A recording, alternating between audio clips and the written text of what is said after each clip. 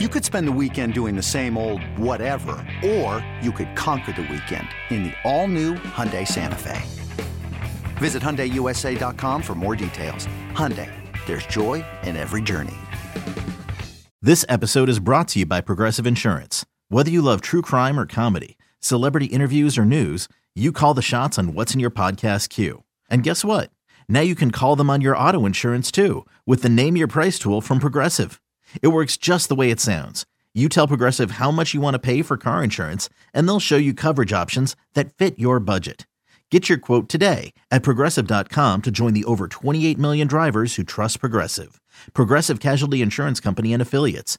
Price and coverage match limited by state law. All right, let's burn through. Let's talk the defense, Right, where Tom. the Seahawks defense allowed the. Hold on, here's the stat. Well, firstly, they allowed 520 yards. 520 yards.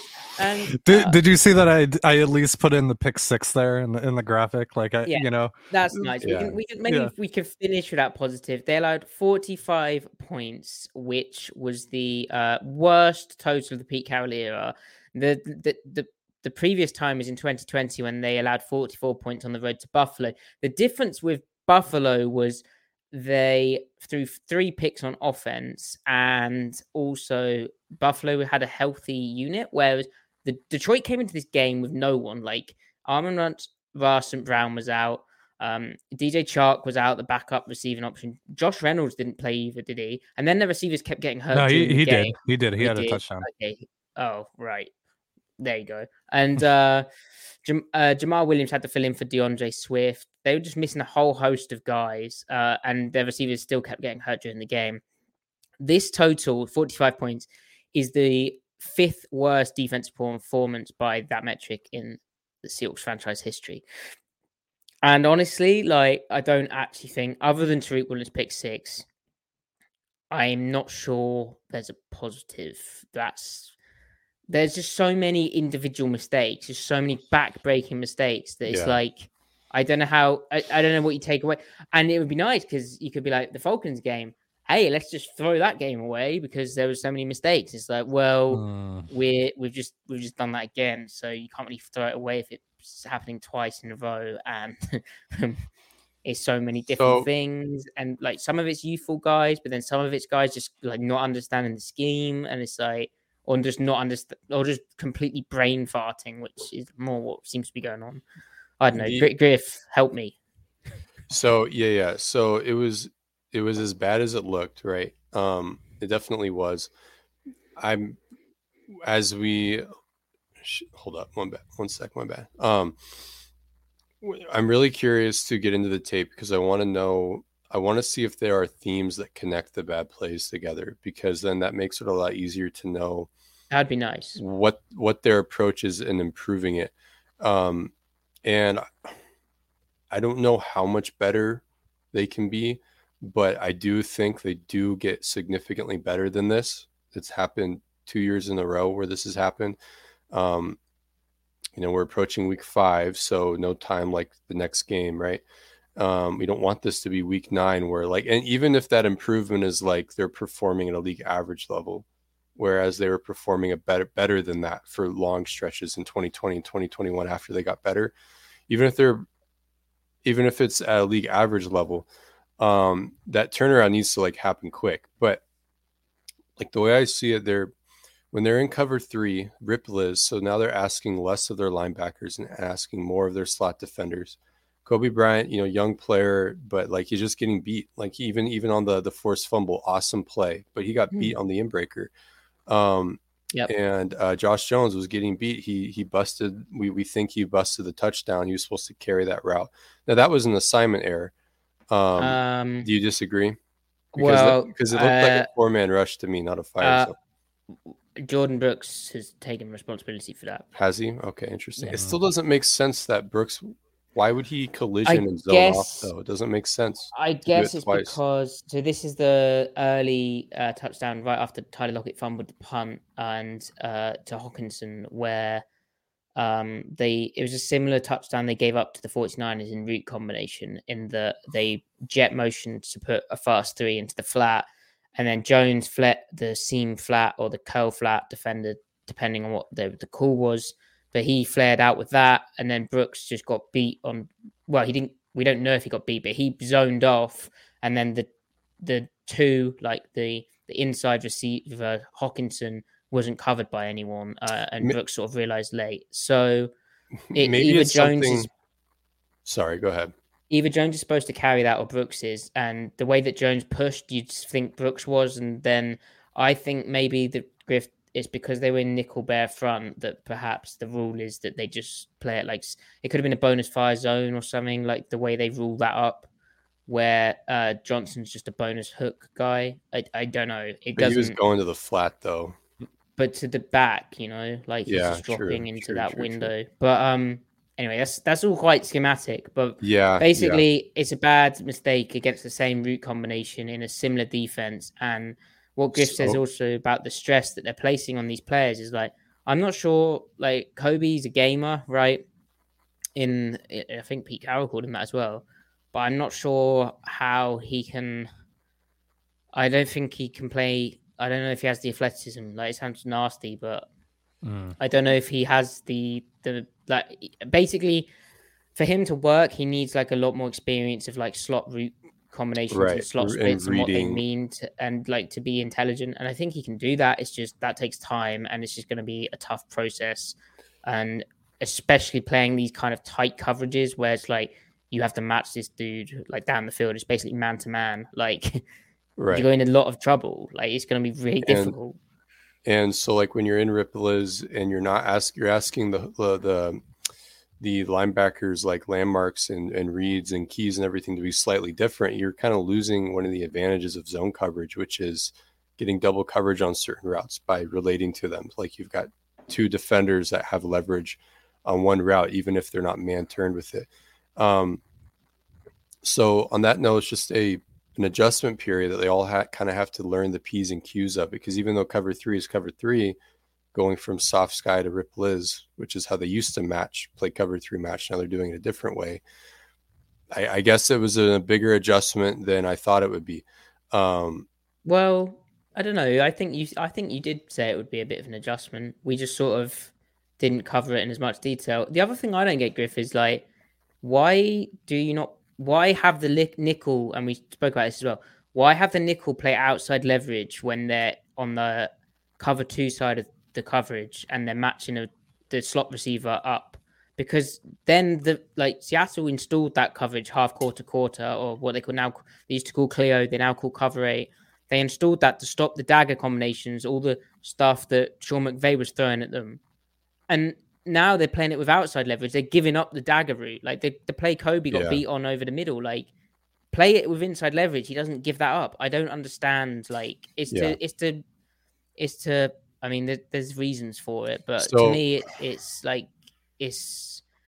When you need mealtime inspiration, it's worth shopping Kroger, where you'll find over 30,000 mouth-watering choices that excite your inner foodie. And no matter what tasty choice you make, you'll enjoy our everyday low prices, plus extra ways to save, like digital coupons worth over $600 each week. You can also save up to $1 off per gallon at the pump with fuel points. More savings and more inspiring flavors make shopping Kroger worth it every time. Kroger, fresh for everyone. Fuel restrictions apply. There's no need to do that. It's unnecessary. So I agree. Without being able to watch the tape where we can kind of provide more, hard conclusions here, I think the where we're sitting right now, it only makes sense to look at this holistically. The scheme change, which the changes that the scheme change asks of the players are enough change that they are going to need more reps and experience with one another for, so that they're not busting things assignment wise, and then further so that they're playing like they're, again, like the P's and Q's of their techniques are better. Then secondly, I think if they do that, if they do figure all that out, I think we also need to adjust expectation because like Ryan Neal got worked today, and I thought he'd be better than Josh Jones, but Josh Jones also got worked today at points. So they don't have the difference makers in enough spots. Tariq Woolen, he had some good plays today, but he also got beat a little bit. Like I think Tariq Woolen can be good, but like where they are talented, they're inexperienced, or it's Quandre in the secondary. I think it looked like Sidney Jones started to, I think he's winning the starting job now. It looks like they're going to go with him next week based off this game. He got beat a little bit at the end, but I'd like him to break in a little bit more and see if he can recapture what he played last year. Yeah, Mike Jackson got picked on, and he also busted. Well, it was difficult, but he needed to look deep to short on one big play on the, like, was it third and forever? I don't know, but Yeah. he or second and forever maybe, but he needed to look deep to short, didn't, and allowed a catch in behind. On the play, it looked like Barton had messed up, but he was trying to pass him off to a corner who wasn't there, and he should have been there. Ty, I felt the defense started like pretty good, and then it just melted down from just so many individual mistakes, which like individual mistakes, part of it's youthfulness, part of it's the scheme change. But really, if they eliminate them, then suddenly it looks better, which is obvious to say. But like, Ty, did you see the defense starting well and then regressing? What did you make of it? Well, and I think there's a couple things that skew things a little bit. There was, of course, the Lockett fumble, which, I mean, that basically gifts them a touchdown there in that situation. I mean, not necessarily. They could have held them to a field goal, but you get what I'm saying there. They're in an unfavorable situation. It'd be nice if they hadn't given up a touchdown immediately. Yeah, that would have been nice. Yeah. And then the other one, because I think the Lions ended up scoring on this drive as well, the fake punt, because that was clearly offensive pass interference. Like, he pushed off, extended the left arm. Like, that should have been OPI. So if those two things don't happen on special teams, then what does the score look like? What does the final score look like? You know, do they end up giving up like 28 points instead? I mean, that's still not very good, right? But it's a lot better than giving up 45. So, you know, there's a couple things that I look at and I'm like, okay, well, you know, some of this was a little bit out of their hands. You know, they did get a couple of 3 and outs early on, but I'm mostly coping here. Well, Detroit on third down, Ty, actually went 4 of 10. Now their fourth down efficiency was 3 of 3, but like that, you know, I think that backs up your point. The third down being actually below. Oh, and they had a nice goal line stand there until, you know, obviously they scored on the 4th down, but like, you know, that's still kind of held up as well. So I mean, there's like little bits and pieces that you can take, and it's like, okay, I like that. That was fine, whatever. Like, but overall, I mean, the explosives, the missed tackles. I mean, that one, I forget who was it, Hawkinson, that had that huge like 80-yard gainer or whatever, and Cody Barton tried to push him out of bounds, and like, I mean, yeah, it was just a bad effort from Cody. Cody's taking pelters on Twitter, but like, and we believe in him a lot more than a lot of fans do. But this was a very bad game for him. It was a bad game. And a worrying theme, which hopefully is nipped in the bud. But back-to-back weeks where he's kind of overplaying stuff and sort of seeing ghosts rather than just playing his assignment. Which I mean, hopefully he can just get out of it. A lot of the players and the defense, they just need a reset. Like, just play what you see. Don't start like trying to play outside of it. That's what happens when you're struggling. You start trying to make plays which aren't there, and you just need to play what your assignment is. Now, one positive was Tariq Williams' pick 6, which was amazing. Same kind of over the middle route that he just got beat on against Atlanta. I think he lined up a bit tighter in his alignment to Hawkinson, but it also helped that it was a tight end. It also helped that Jared Goff threw it a bit later.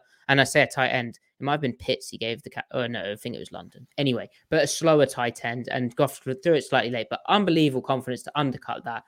Carroll basically predicted that would happen, and it did. And then, wow, not only the speed, the makeup speed to undercut it, because he's kind of baiting the route. Like, he knows he's out of phase a tiny bit, but he knows what the route is. So he undercuts it. That was beautiful. But then the speed, running it back, just nice. That 21.5 miles per hour on that. Yeah, and so that play happens, and the Seahawks go up. Hold on, they go up by a bit, right? And it was 31-15, 14, something. Yeah, like that. you're thinking like we're in. They could have got into a situation where they were 3 scores up, right? Because Myers missed a field goal, and you're like, well, this is fine. Like, the defense can play in the one-dimensional pass-first approach. And we're all good. We're gonna see it be like. I think that's when I DM'd you guys, and I was like, "This is an ass beating." And it was, and then the people more individual mistakes. people don't want to hear this, but there are still signs of life on defense. And I think if all the players can play up to their talent level, with them being like the injuries that they do have, even if that happens, if they're all playing up to their talent level, then I still think it's from there on the coaching staff to, well, min-max on defense a little bit more, to put them in calls where they're only like, they're not put in positions where their weaknesses can be revealed. And obviously that's like should be the goal of any staff. I know that sounds like a big nothing burger what I just said, but like last year they were able to have really good defensive performances working from the same rough general schematic umbrella that they're working out of right now. They were able to do that last year when they had guys cycling in and out with injured or COVID absences. Like they had great games with DJ Reed not on the field and Jamal Adams not on the field last year. So the point being is that like they just need to harness it. They need to get there. And I don't know if the coaching staff figures out their end of it and the players figure out their end of it and they reach max health. I still don't know what that ceiling is. Technically speaking, with Tariq Woolen being as talented as he is and as talented as I think maybe we think Sidney Jones is, like peak ability, I mean, that's quite the pair on the outside, but like that's total, hypothetical. I don't know. The linebackers need to get it together a bit, don't they? Yeah, I agree. They did it. So they did definitely had bad plays, but some of them unequivocally were not on them.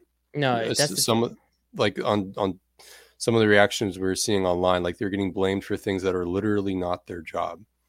Now and then with the next like play, the Jamal Adams or the Jamal Williams touchdown run. Sure, yeah. I mean, like big one. Yeah, it's they were in a wide three, and was it like a NASCAR or it was you had a nose and a wide three, and they run a gap scheme to the bubble, and like the linebacker like it looks like the call was meant for a 3rd and 20, not a 2nd and 7 or whatever it was. It was just not a call they need to be in right there. Well, we'll watch the tape and Brooks needed to scrape over further, but even if he does, that tackle's being made at 5 yards at best. Yeah. And that's a lot of their thinking. It is sort of like, 5-yard tackle, and then that's like, well, that's quite suddenly if you're not quite there, then that's a touch. That's a really long play. Anyway, we'll get to that. And I on my Substack, I wrote an article about the Falcons' run defense issues, and a lot of the issues I think against Detroit are going to be similar. Also, the Falcons game, we were saying they need to run nickel bare front, and they actually did. So they are trying to adapt and change and implement ways of dealing with guys. Yeah, and I'm really curious to see how they performed in that, because I still think the tape will show that there was more life when they were in that. But it's just I wonder how much I wonder if Pete Carroll is secretly kicking himself, because he knows watching what happened this week and last week what his stock answer would have been and his staff's stock answers would have been, and how to try to go about fixing it, last year or the year before. Like if this situation happened last year, we know what he would think. So, but he's probably committing to giving them freedom. Yeah, to figure out on their end so that it's their vision, so that it can be their thought process, so it's more organic, all with, like long-term aspirations, because you don't want them coaching something that they're not necessarily familiar with. So it's Pete's job as head coach to help go through that journey with them and work through that together. What's really cool right now, and I think we're going to wrap up soon, but what's really cool is that the offense is doing well enough and has the capacity that if you can approach even being an average defense, not in the aggregate for the whole season, but at any given week start being an average defense, that with this offense, playoffs, like that it's math. It's plus minus. How many points are you giving up? How many points are you scoring at that point? They're not going to score 48 every week, but they should absolutely. They have the quarterback. I think the staff right now, like Waldron's figuring it out. And the talent to put up 25 points every week right now. Like that should be within our. Yeah, they're going to run into the eventual defense that might just win the day, right, and dominate them. It might happen once or twice, maybe 3 times, but other than that, like they should be putting up points. So the defense has a golden opportunity to get their act together, be a respectable defense, be a defense that isn't a joke, because right now they're a joke. And who knows what this team can do. So